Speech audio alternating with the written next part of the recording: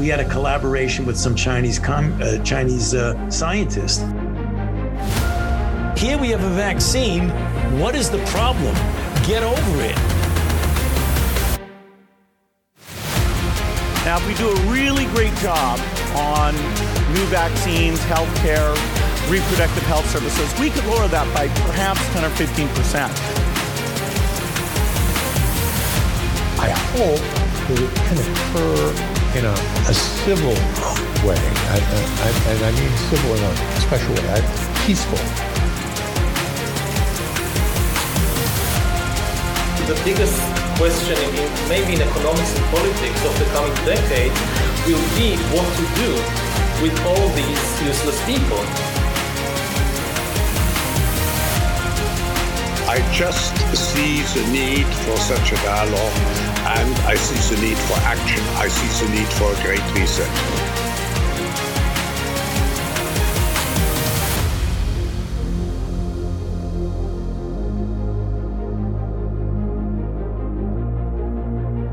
We are 177 weeks into 2 weeks to flatten the curve.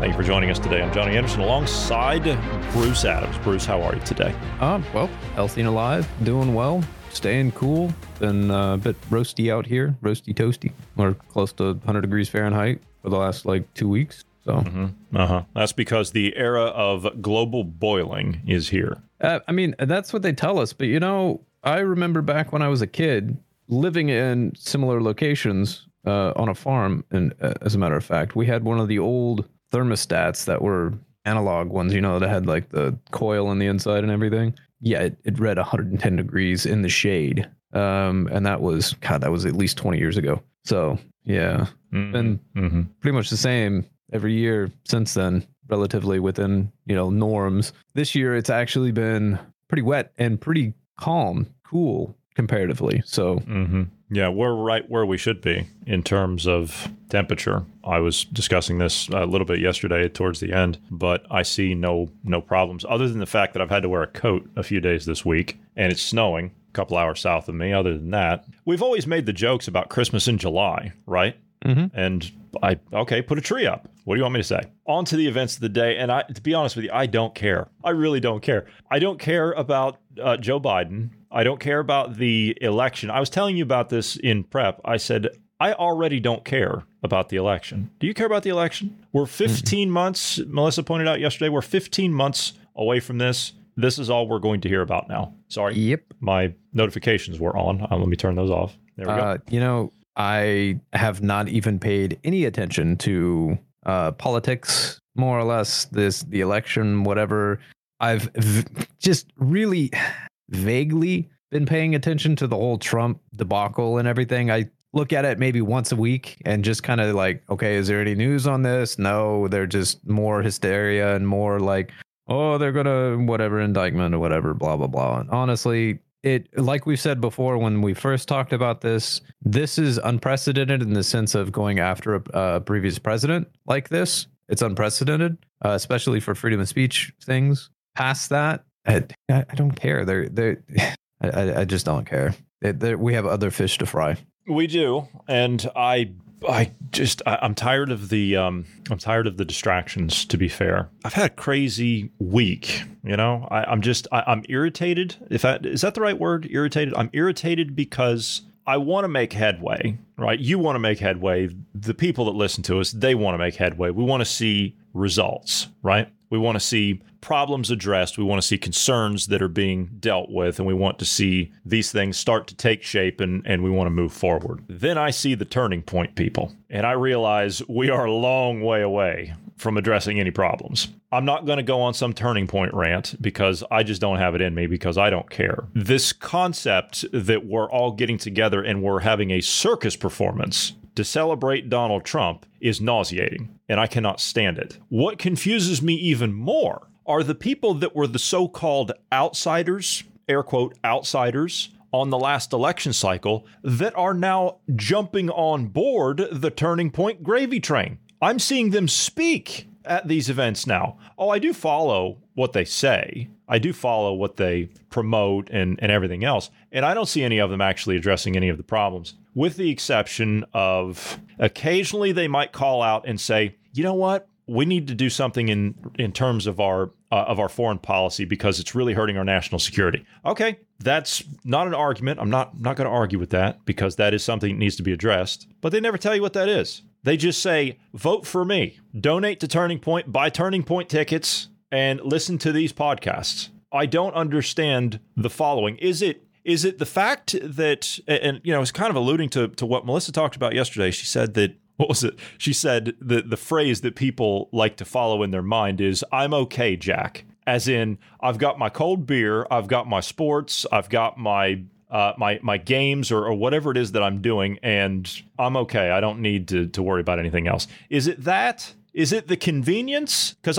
I'm tending to believe that that's what it is that's the convenience. Look at all these people up there. They're doing something. So I don't have to. But if I buy a ticket to that event and I go and I sit there and I say rah, rah, and I show my little sign or whatever it is that I'm doing, then I'm taking part and I'm cheering in the camera behind the talking bobbleheads up there with microphones. I can only assume that that's what it is people believe they're actually making an impact. They're making a difference by joining that group. That's all I can surmise. Or I agree. Another perspective could be that they're just addicted to losing. They like the fact that they don't really have to do anything. They're comfortable. Perhaps they don't think they can make changes at all. They don't think they can affect anything. And so they're just addicted to constantly voting and losing. And then that the rage that then follows that, or the hysteria and all of that, they're just kind of addicted to the game.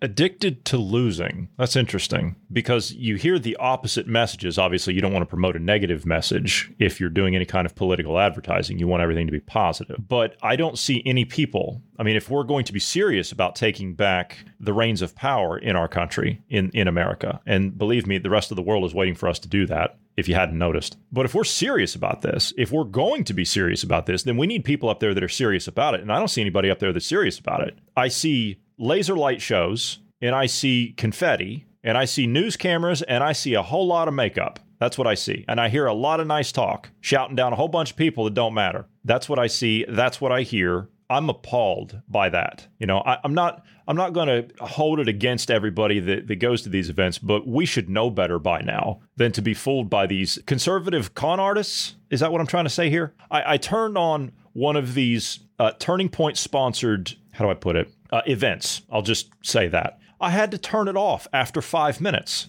It was an hour-long presentation. I had to turn it off after 5 minutes because I just couldn't stomach it. Who are they appealing to? Who are they trying to appeal to? Maybe I'm missing something. Is there like a demographic or two in here that I'm missing somewhere? Because I feel like this is a high school pep rally that I'm watching between the cool kids in study hall or something. That's what I feel like I'm watching. These are supposedly grown-ass men. And that's what I feel like I'm watching. That's exactly what I mean by addicted to losing. So I'll elaborate a little bit with that. The addiction to losing is not being willing to step out and take a risk, not willing to go out and run for election yourself, or speak out on your own and talk about things that are, I don't know, as an example, speaking to school boards or speaking to politicians or what have you, to try to hold their feet to the fire, to try to, I've got a job and I've got a family to look after. I don't want to rock the boat. I don't want to speak out against these ESG systems. I don't want to speak out against the transgender movement that's coming after my kids. I don't want to, it's not really affecting me here at home. So I'm not going to speak out against it. These talking heads up there on the stages, the people that we vote for and whatnot, they're the ones that are saying they're going to do something. So I'll just throw some money at them, or I'll vote in secret to for them. And nothing ever really changes. Nothing really ever happens because Republicans play a very good game of, we just couldn't get that bill through. We just couldn't get things done when we have the entire House and Senate under our control and the White House. We just couldn't get that thing done that we said we were going to do. So it's those darn Democrats. They're just in the way. So if you send some money my way for my reelection campaign or my new book or whatever, buy tickets to the next rally that I'm going to or whatever, there you go. We'll get this fixed. That's, I think, is what's going on, is people are just comfortable and they don't want to take responsibility themselves. You sound like a PR spokesman for Lindsey Graham's campaign. Yeah, that's kind of what I was going for there. Almost word for word, and I don't know if you knew this or not, almost word for word, that's exactly what he said about the Obamacare thing, if you recall. He said when they had the executive, they had both houses of Congress, they held all but 9 legislative seats at the state level across the country. The most power that the Republican Party or GOP, whatever, had in over 100 years. And they said, no, we can't get it done. We just can't get it done. Can't get it done. That's exactly what I was referencing was Obamacare. That was the biggest kick in the teeth to the Tea Party, to conservatives, to just the average American that didn't want their health insurance to go sky high and were really about actual reforms and trying to bring the costs down.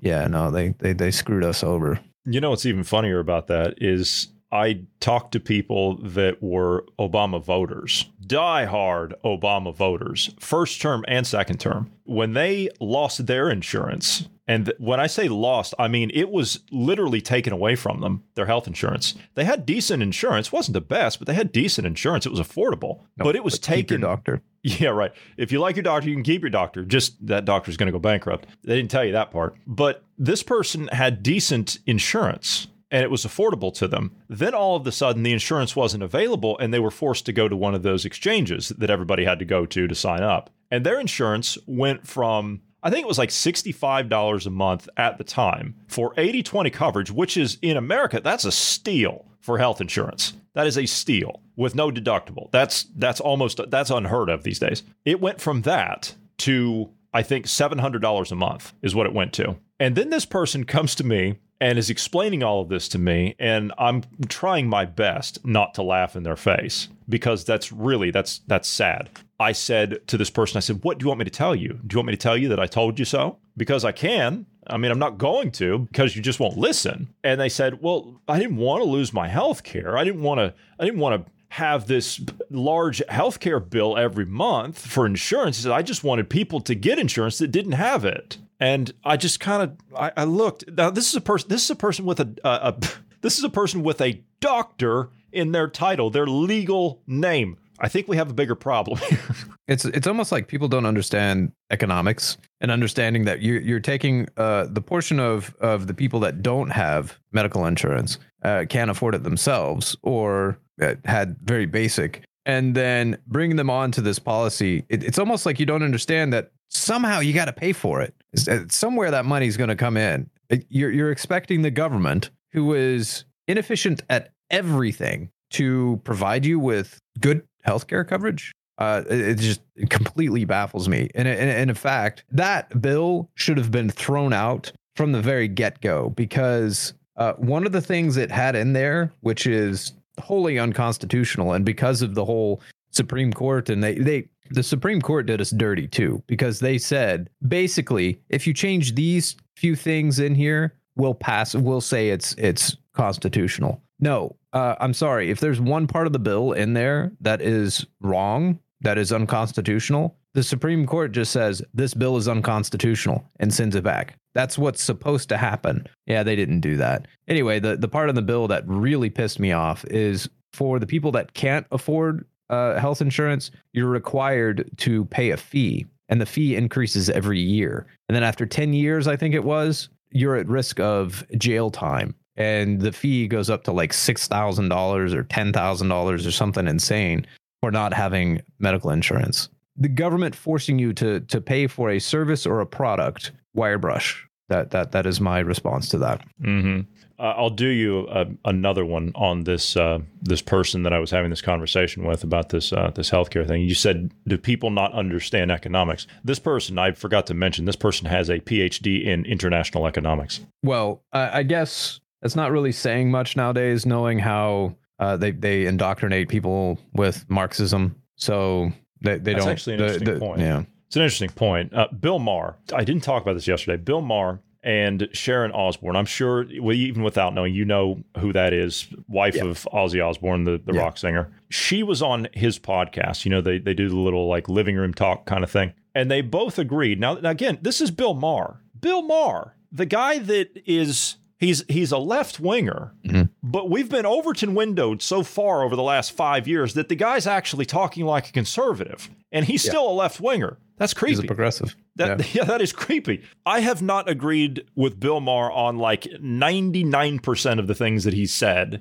throughout my political awareness, but now he's actually saying on his podcast, and he's not wrong when he says it. He says, you know what? These universities are just churning out Marxists. It's a Marxist production factory is what it's turned into. And he's not wrong. He is not wrong. No, but the problem is the reason those Marxists are being churned out like that is because of people like him. That's what I don't think he understands. That is a valid point you make there. When I started to see that he was changing his tune a little bit, you know, when I started to see that he was starting to say, wait a minute, this has gone too far. Well, Mr. Maher, you've kind of enabled them up to this point. You know, you've been a big influencer on the political left in America for a long time. And he has carried quite a big following in the U.S. for a long time with his show on HBO. And he's influenced politics to this point. The point being is you cannot give these people an inch, because now they have taken 100 miles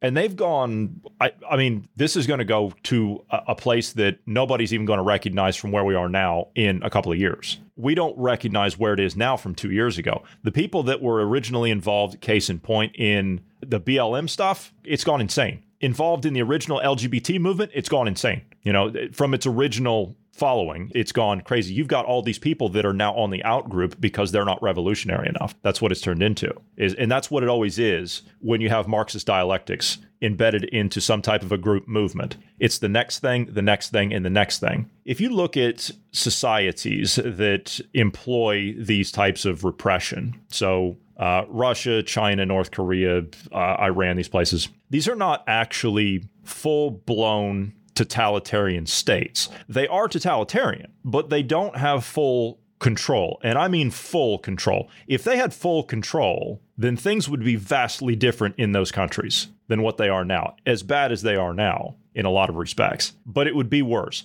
The reason they don't do that now is because they still have to deal with the outside world. The systems themselves are not self-contained. They still have images that they need to try and portray to people. But the bigger concern becomes they want to do this across the whole world. The digital currencies, the digital wallets, and all that stuff. And we're talking about that on the next Tech Tuesday. But when you have this all-encompassing totalitarian superstate that forms, then the killing gets even worse. The genocide gets even worse because of what we're talking about. It's the next thing and the next thing and the next thing. And it's that group has to go, that group has to go. Where'd this group come from? Oh, they can join us. And then 3 months later, oh, that group has to go. Until it's a progressive cleansing and you end up with millions dead. It's a self-destructive ideology through and through. Though, on the bright side, I've seen polling here lately that shows that about the high school age, and those that are just kind of entering college, they're more conservative than their parents.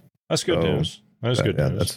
That's some good news there. So maybe the coming generations, maybe this is we're kind of at the apex, and we're going to start seeing a downward trend back to, I say downward trend, where we're going to go back towards the right. What we have to be sure doesn't happen is we swing so far over to the right that we then start doing things. As an example, you know how the left has been accusing like Florida of doing the "Don't Say Gay" bill. Everybody thinks, oh, they can't talk about gay in school and all of that, when it's not the case at all. But if we allow the pendulum to swing to the right without control, you will end up with bills like that potentially. And I don't want it to go either too far either direction. It needs to stay more in the middle. I mean, this is our foundation is more libertarian. So, or, kind of more in that vein, constitutional libertarian. That's kind of what the founders were. classic liberal, whatever you want to call it. But basically, you need to allow people the freedom to make their own decisions and get government the hell out of the way. But at the same time, we need to have something in place to keep Marxism from ever showing its ugly head again. And that goes for the right and the left, as you say, because the totalitarian right-wing movements throughout history, all based in the same ideology. The main difference, and this is like the misconception, because you always have to have a blood enemy if you're one extreme or the other. And that's just not the case in reality. When you apply reality, objective reality to it, the difference becomes between communism and fascism. The difference is in presentation and implementation. That's it. The end result is the same. There's not any difference. Yeah. I mean, they're just arguing slightly different points. One's arguing class, economy standpoint, and the other one's arguing race or something, something in that nationalism. vein. Yeah. Nationalism. Yeah. Which is kind of weird now. We have both. We have all the above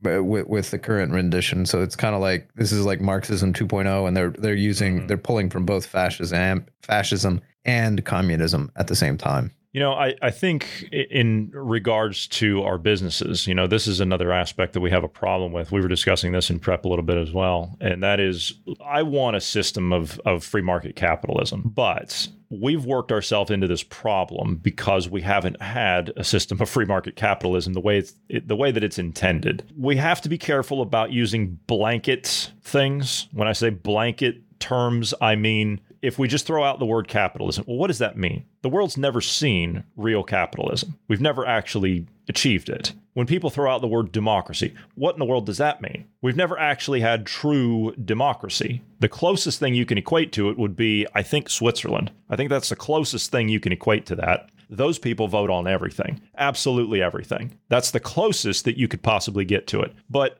we need to be able to have the system of a free market economy, but it has to be with checks and balances and responsibilities. And we don't have that. We haven't had that. And in prep, we were discussing what one of the big problems that, I think is, and the big problem that I see, and I've heard other experts talk on this from time to time as well, is we have allowed, as you were saying about the government with healthcare, we've allowed the government to get into business. They don't belong in business. That has been our biggest fallacy. I think we were screwed at that point anyway when we allowed that to happen. If we go back to the Roman Empire, right, the Roman Senate, Roman senators were not allowed to engage in commerce at all. They weren't allowed to be in business. And if they were in business, they couldn't be in the Senate. Now, if you're in the Senate and you're not in business in the U.S., then you're not allowed to be in the Senate. These people write laws to exempt themselves from insider trading to make more money in those businesses. They know what's going to happen in the market before they announce it to everybody else.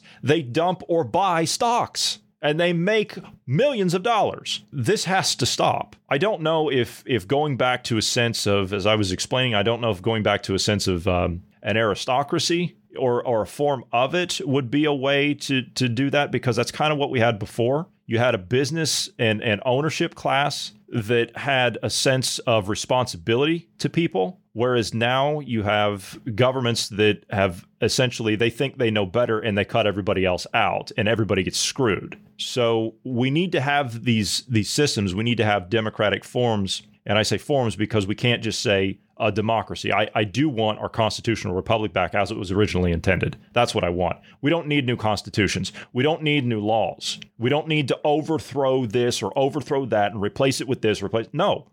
All we have to do is do what we did before, because what we did before actually worked, but we have broken what we did before because we have corruption and irresponsibility in there. That part has to go. So if we're going to take these systems, obviously we're going to have to take little pieces of this and little pieces of that and kind of jumble it all together, because in the real world, that's what you do to make something work. And if I'm not mistaken, it does say in our Declaration of Independence, correct me if I'm wrong, Bruce, but in order to form a more perfect union, that doesn't mean that you have something that is perfect. That means you strive to be the best at what you're doing. You try to create a perfect union. You don't necessarily ever achieve one, but you try. And that includes failures along that way of trying. Yeah, the Declaration is our goal, if you will, a more perfect union, and then life, liberty, and the pursuit of happiness.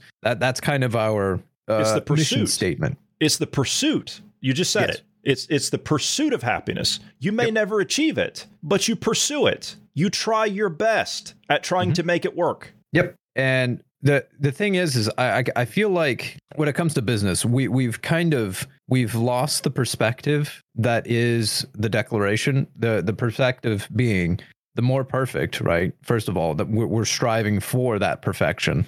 This is the greatest, this is the best form of government, not to have the American arrogance, but every other government out there now is trying to mimic at least parts of our system. So whether if copying this, us, like this is I see it as a form of flattery. I guess I put it that way. But the problem is life, liberty, and the pursuit of happiness. We've lost the importance of life. Abortion is a great example of that. Life is less meaningful. The other examples we have is you are now a number as far as the government is concerned. You are not an actual person or an individual. You are a cash cow. You are a number. You look at businesses, you're just a cash cow. Small businesses still realize that you're a person and still will work with you and whatnot, and you can get some great people there. But when you get into the bigger sectors, you're just a number. You're a statistic. They don't care. So they've lost the importance of life. And then the idea of liberty, we've talked about it here lately with ESGs. They're trying to push on us this new world order that they're basically one of the rulers of. We have to get back to those basic foundations, basic morals. Even the founders said that this system that we've created will not function without a just and moral society. Yeah, that's long gone right now. That has been for a good, 80 years or so. The fact that you can have the elite or people viewed as the elite committing crimes, self-enrichment, using their position for power, access, those kind of things, felonies with drugs, weapons. The fact that they can do that, get people killed or kill people, and nothing happens. But then if the average person does any of those things, they go to jail. That right there, I've said it before, is an example of tyranny. You're in a tyranny. That is not justice. And the moral standpoint of things, again, I referenced abortion, but let's expand it a little bit. Summer of Love. Do you think that was moral or just? This new trend that we have going on where we have to punish the white people for being because they have a virus that is they're racist. You see, is that just? Is that moral? I thought we were supposed to have this system and society of basically a meritocracy. It's based on your merit, not based on your skin tone or any of those kind of things, or where you originated from or anything. Yeah, we're losing those foundation points. The average American, I think, still adheres to that. The problem is it's the uppities that don't. The ones that run businesses, the politicians, those. So we do need a purge, a cleaning, but it needs to be of the governments and the businesses, and we have to get back to that just and moral society. Would you say, speaking on the just and moral society, right, infiltrating the churches, right, I'm assuming that's going to be wrapped up in all this. Of course, it has to be. In a path in getting back to a just and moral society, we first have to acknowledge that evil has crept in, corruption has crept in, and that has to go. Yeah, and honestly, to be fair, I'm not even necessarily saying people have to be like, the good Christian people anymore. That was what the founders intended. They actually said that in many of their letters and whatnot. A good Christian is a good citizen. I mean, it goes hand in hand. But the basic morals that Christianity teaches, if society follows those basic morals that, I don't know, the same morals that all of our laws are founded upon, I think that would be a great step forward. I'd like to play a clip here of a warning from the year 1965. This is from a radio host named Paul Harvey. This is a very popular clip. This has been around for a while, obviously, since 1965. But see if you, for those of you who have not heard it, see if you can figure out whether or not he was correct. Again, this is from 1965, and compare that to where we are now. If I were the devil,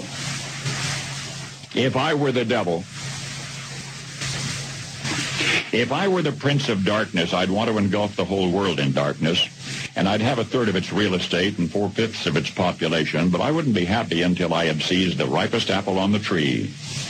Thee. So I'd set about, however necessary, to take over the United States.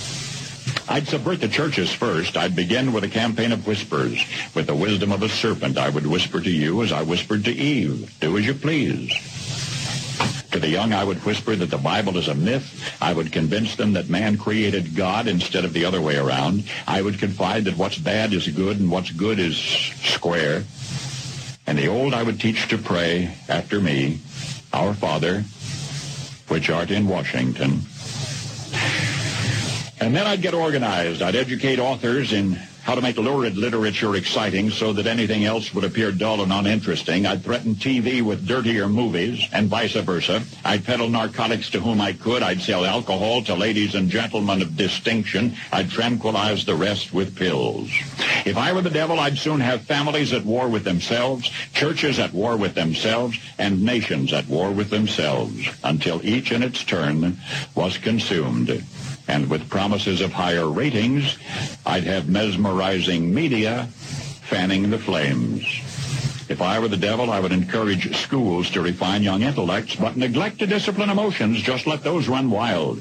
Until before you knew it, you'd have to have drug-sniffing dogs and metal detectors at every schoolhouse door. Within a decade, I'd have prisons overflowing. I'd have judges promoting pornography.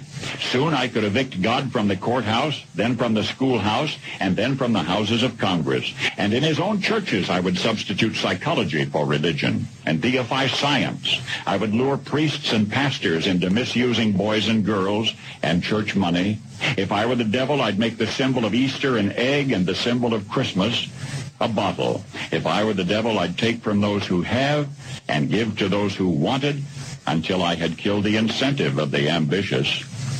And what'll you bet? I couldn't get whole states to promote gambling as the way to get rich.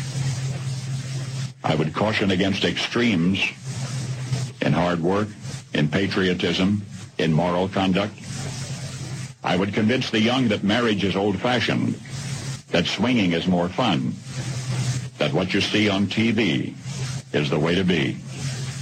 And thus I could undress you in public, and I could lure you into bed with diseases for which there is no cure. In other words, if I were the devil, I'd just keep right on doing what he's doing. Paul Harvey. Good day. It hasn't changed much from as in what the goals are and what they've been doing since I'd say that that's pretty aired. accurate. That's pretty accurate. I nailed it. A few things that were slightly different. Judges promoting pornography. It's not exactly what's happening now. Now it's going down to even lower levels to where teachers and are promoting it now. So what you're saying is it's actually worse than what he was saying. Oh yeah. We've progressed. If you were to show America today to people back then, they would not believe you. I don't think you could even show somebody from 20 years ago. If you told them 20 years ago, and we were here 20 years ago, if you showed them where we would be now 20 years ago, nobody would have believed it. No. In fact, 20 years ago, God, even further back, even if you took it back to the 90s, back when you started having kind of the inner cities crack, all that kind of, there was kind of some, problems that were popping up and everything. And you were to show them what today was going to be like. No, they would still think you were crazy, even with some of the problems that were popping up back then. But even 20 years ago, we kind of seen some of the inklings of it, kind of the starting, because I remember the war in Iraq and how they kept pushing in the media that we're not against Muslim people, we're against the jihadists, we're against the extremists, and trying to continually condition us that Muslims are fine, but it's Islam that's the problem. And they kept trying to do this, really heavy distinction when everybody in the average world, like average American, we understood that already. We didn't need you mommying us all the time with that. But the way they were tiptoeing I remember seeing that going, this is a problem. This is something that's going to be used in the future somehow. I didn't understand how or any of that. I mean, I was still somewhat young and too rebellious to really pay much attention to it. I remember at the time on that point, everybody was so consumed.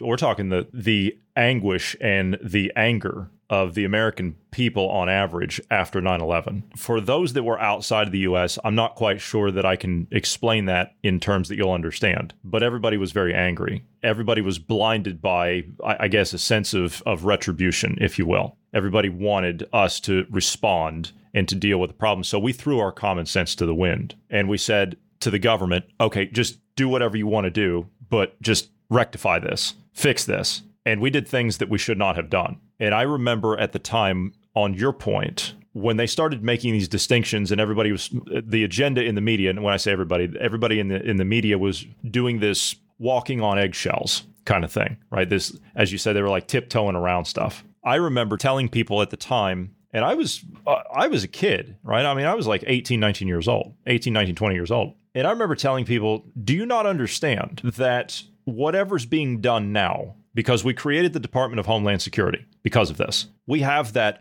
useless organization because of this. They have not caught a single terrorist in their entire existence. All that nonsense you have to go through when you get to a U.S. airport is because of that. And a train station or a bus or whatever in the hell, right? Sports events, the rest of it. They've not caught a single person. But I remember telling people at the time, I said, do you not understand that this can be turned around on we the people in an instant? Do you not understand that? You could not explain that to anybody. Nobody would hear that. Nobody. The second that you would even mention anything like that, I remember being met with like violent responses from people saying, do you hate America? You unpatriotic? What's wrong with you? There's something wrong with you. Where are we now? Anybody want to listen now? Yeah. Back then, I didn't know the full extent of what the Patriot Act did when it was being pushed through. During that time, I believe I was in like middle school, high school age, somewhere in there. So I was really more concerned about schooling and the social structure that is school, that whole hierarchy system that was what you're supposed to be concerned about. Yeah. You're supposed to be concerned about that stuff. Yeah. To be fair, that's true. But when you get into high school, you need to have some education. That's something I wish school actually did a little bit more of when you started getting into when you started getting into things like civics or like American history or, those kind of things. Explain how the system works and take the actual thing that's going on in the moment and explain it to us. Just break it down, so that we have a basic understanding and can vote properly or know where to look or how to look or, that's stuff that I had to learn outside of school on my own. But yeah, I didn't pay attention to any of that. What was going on? Like I said, I was too rebellious and I was rebellious in my own ways back then. Still am to a degree, obviously. But if I had known, I would have been a lot more vocal back then amongst the family and everything. And stood against it because my family, military, we were all still kind of are we're America, bitch. Excuse the French, but that kind of mentality. That's kind of what the family had back then, and that's kind of why we were angry when somebody attacked us on the home front, because that was still a mentality of many Americans, especially here in the middle of the country. Very proud of our country, and when the attacks happened, obviously, that was pretty angering. And for many years after that, I mean, even doing the anniversaries and stuff of that, it still was quite angering. And it's even more infuriating now. Not the ire is not directed like it was back in the day, towards the Middle East and terrorists. Now the ire is now focusing more on government and those that were in power, our intelligence agencies and all of that. They knew all of this before it happened. They had all the warnings. They had information about this and chose to overlook it. And I want to know why. Why did you overlook this? We have countless accounts of things like the Las Vegas shooter, which we still don't know the motive of that one. There's been other school shooters that have been on the FBI's watch list. They've been, and then a year before the shooting happens, or 6 months before, they just take them off the watch list, completely remove them. And people around are like talking to law enforcement or what have you. And like, this is still a problem, but no, it's hidden. Why? So yeah, my ire now is against the government and its people. You know, these things that we look into from time to time, you know, on your point there about them knowing, they've known since I've got documentation that's written into the congressional record. This is not a secret. This is information that's publicly available. It was made publicly available because the people at the policymaking level were doing absolutely nothing about it. So the people that put all these reports together and presented them said that this has to be made public so we can put it to the court of public opinion so the people can deal with this problem. So the people will know when something goes wrong, this is what is responsible for it. I've got congressional documents and reports going back to the mid-50s and the early 60s and into the 70s about what all of this is, and not just in America. You can tie in the UK, you can tie in what was West Germany, you can tie in the Middle East, you can tie in Central and South America, parts of Africa, and then you can tie that into who actually funded it. I think that's as good a place as any to leave that part of the conversation. We can come back to that another day. So now we have a problem with, as you say, this being turned back on the American people. I tend to believe, and I don't know for sure, but I tend to believe that the Proud Boys movement across the U.S., I tend to believe that that was a real movement to an extent. That's not saying a whole lot about the leader of it. I'm not talking about Gavin McInnes. He was the founder of it. But this Tario guy, I think they had enough on him, as in the FBI. They had enough on him. They were hanging some things over his head, and he was trying to sing and dance to their tune, if you will, and appease them. And you cannot appease these people. And you notice that all those guys are now in jail because of the January 6th thing. Now we have this Patriot Front movement that's cropped up, and they pretty much say all the right things to anybody that's disgruntled on the right. At least they appear to. The problem I have with this is, you notice nobody ever gets arrested, or I shouldn't really say arrested because they'll do some staging arrests or whatever, but none of them ever seem to be, I don't know, indicted, thrown in jail, unmasked by the arresting officers. I mean, if I'm an arresting officer and I have somebody who has a mask on their face, a balaclava or whatever, the first thing I'm going to do as a security precaution,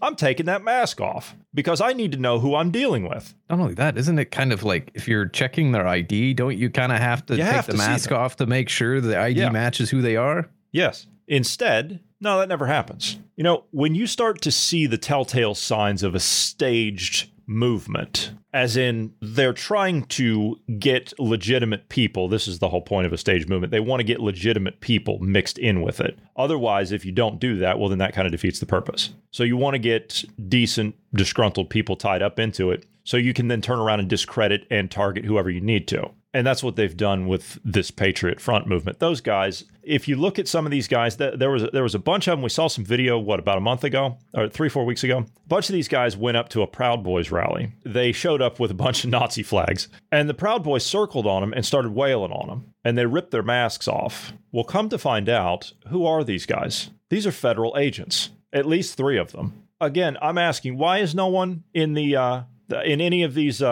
stage performances that we have? Why does nobody call this out? These turning point events. Why does nobody call that out? Why does nobody say that? Why is it that nobody on Capitol Hill, who's supposed to be over the FBI, giving oversight to the Department of Justice, you hear Ted Cruz and Hawley, and Josh Hawley and these guys, they're in there grilling, and I hate to use one of these ridiculous terms they get for clickbait, but they're in there grilling A.G. Garland, who's the head of the DOJ, who's over the FBI, the Attorney General of the U.S., and they never mention that? They never mention, hey, what about all those guys from the Patriot Front that were involved in January 6th? How many of those have been indicted? How many of them have been put on FBI watch lists? Well, I guess you can't do that because you'd be putting your own agents on your own watch list. So we have these movements that crop up, and I would caution people about getting involved in any kind of these movements. And you know what? That goes for Turning Point as well. Getting involved in that nonsense. There's just something about these large political movements that I do not like. I do not like at all. Now, I understand. I think a lot of this Turning Point stuff, I think a lot of this is coming from Trump, to be fair.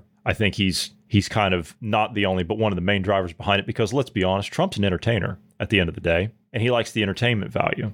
I think that's where a lot of that, at least a lot of the money, not all the money, but I think that's where a lot of the money's coming from, is they're running it through that. But on the other side of that, you've got the Patriot Front. The reason I bring, and I tie Trump and the Turning Point stuff into it, is because you have the Patriot Front that are now running around all over their social media pages, which oddly enough, they're allowed to have, with free reign, I might add. They have America First messages all over their stuff now. All the graffiti and the bumper stickers and everything else that they put up everywhere, and the pamphlets and the literature they pass out, that's all America First. So you see, they're trying to tie the two together. You see the connection I'm trying to make here? You present a common message. It's very simple. It's down to the basis of things, and you target the lowest common denominator, and you continue to drive that message home. That's how you get people to believe it. That's the technique that they used in the rise of the Third Reich. That's how they targeted people. That's how they got people on board with it. They appealed to the lowest common denominator in society, and they ratcheted up from there. When you have one of these totalitarian movements, I'm not saying that the Turning Point people are totalitarian, because I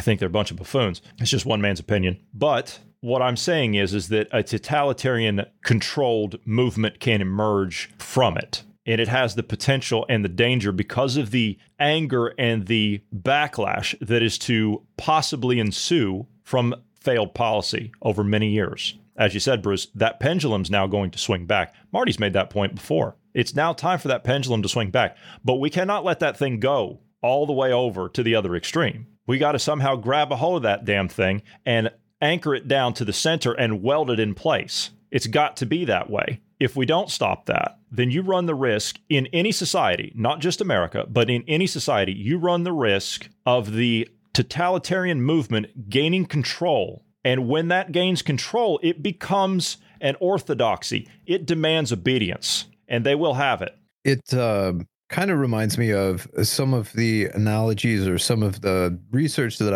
I've read about and heard about the me, we, or me, I generations. And when you look at the ones that are we generations, you get people like Woodrow Wilson, Stalin, Hitler. Those all came out of the we generation. They're going for that community or communist mind, right? And then you get into the I or me, and it does result in more people like Donald Trump, or people that are more centered on making as much money as they can, but they're more focused on themselves. That generation tends to be the freest, tends to be the, I'm going to use the word again, most benign of the generations when it comes out, right? We have some of the greatest moments in history. We're kind of in a transition point going from the we generation into the I generation, which might explain why some of the younger generation is going more conservative, because conservatives are typically more I-minded. They still care about we because that's the right thing to do, but they're more I in the sense of, you want government out of the way, don't mess with me, stay off my property, kind of that mindset.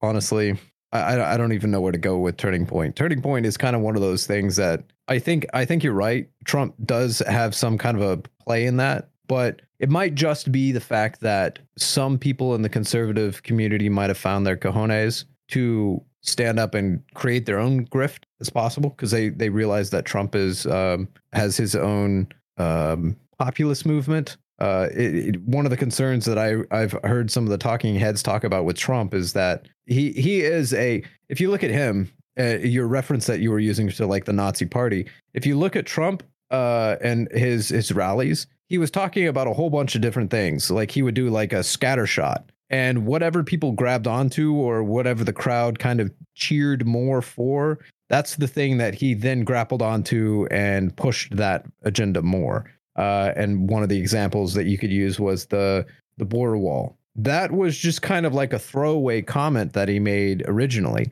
but then it got so much traction that he just grappled onto it and continued talking about it. And that became a big issue. There was no real foundation there or no reasoning behind his statement on that, other than it's kind of a populist thing. The concern is, according to the talking heads, is that you'll have a Trump and then you'll have someone bad after him, like, Biden as an example, or another Obama. And then the next guy that comes in could potentially be a Hitler or someone that is on those, kind of in that vein. maybe our version of it. Maybe it'll be a more benign version of it, and we don't go off and kill. Well, actually, we did kill a bunch of people. You could. I guess technically, you could argue unintentionally Trump was a Hitler. I don't mean to. I know people are going to be upset because of the Holocaust and everything, and comparing, but we've had millions of people die around the world because of warp vaccines. speed. Yeah, vaccines. Yeah. I see your point there. So that was unintentional on his part. He was really, I think he legitimately thought he was doing good, but yeah, he was being exploited and used. Yeah, the fallout is we're looking at the numbers now. The fallout's kind of undeniable. But anyway, well, Bruce, we can go ahead and call this one done. You got anything else? No. Oh, yes. A reminder this month, I believe it is. Let me get the right date. I think it's the 14th, the morning of the 15th, the night of the 14th. If I'm remembering right, there is the annual, let me see, it's one of the meteor showers. But anyway, it's coming up on the 14th, I believe. Anyway, I might have my dates wrong. Just look it up for yourself. It is out there. If you're interested in seeing it, it's recommended that you find a dark location somewhere outside of town if you can find a place to go, or maybe have a camping trip before school starts or something like that.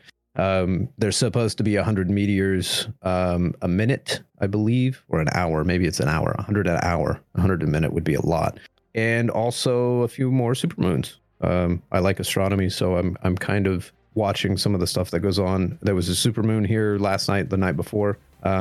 Seen some cool pictures. There's supposed to be a super blue moon this month, as well as just a supermoon. So if you are into astronomy and want something lighter to do, as in more cheerful than politics and the continued collapse of our society, yeah, take a moment, have some fun with the family or friends or what have you. Pull out the telescope or just binoculars or something and just watch the sky, look at the stars, check out the moon, get some cool pictures. Yeah, it's good advice, my friend. I hope it's not cloudy when that meteor shower starts. So, agreed.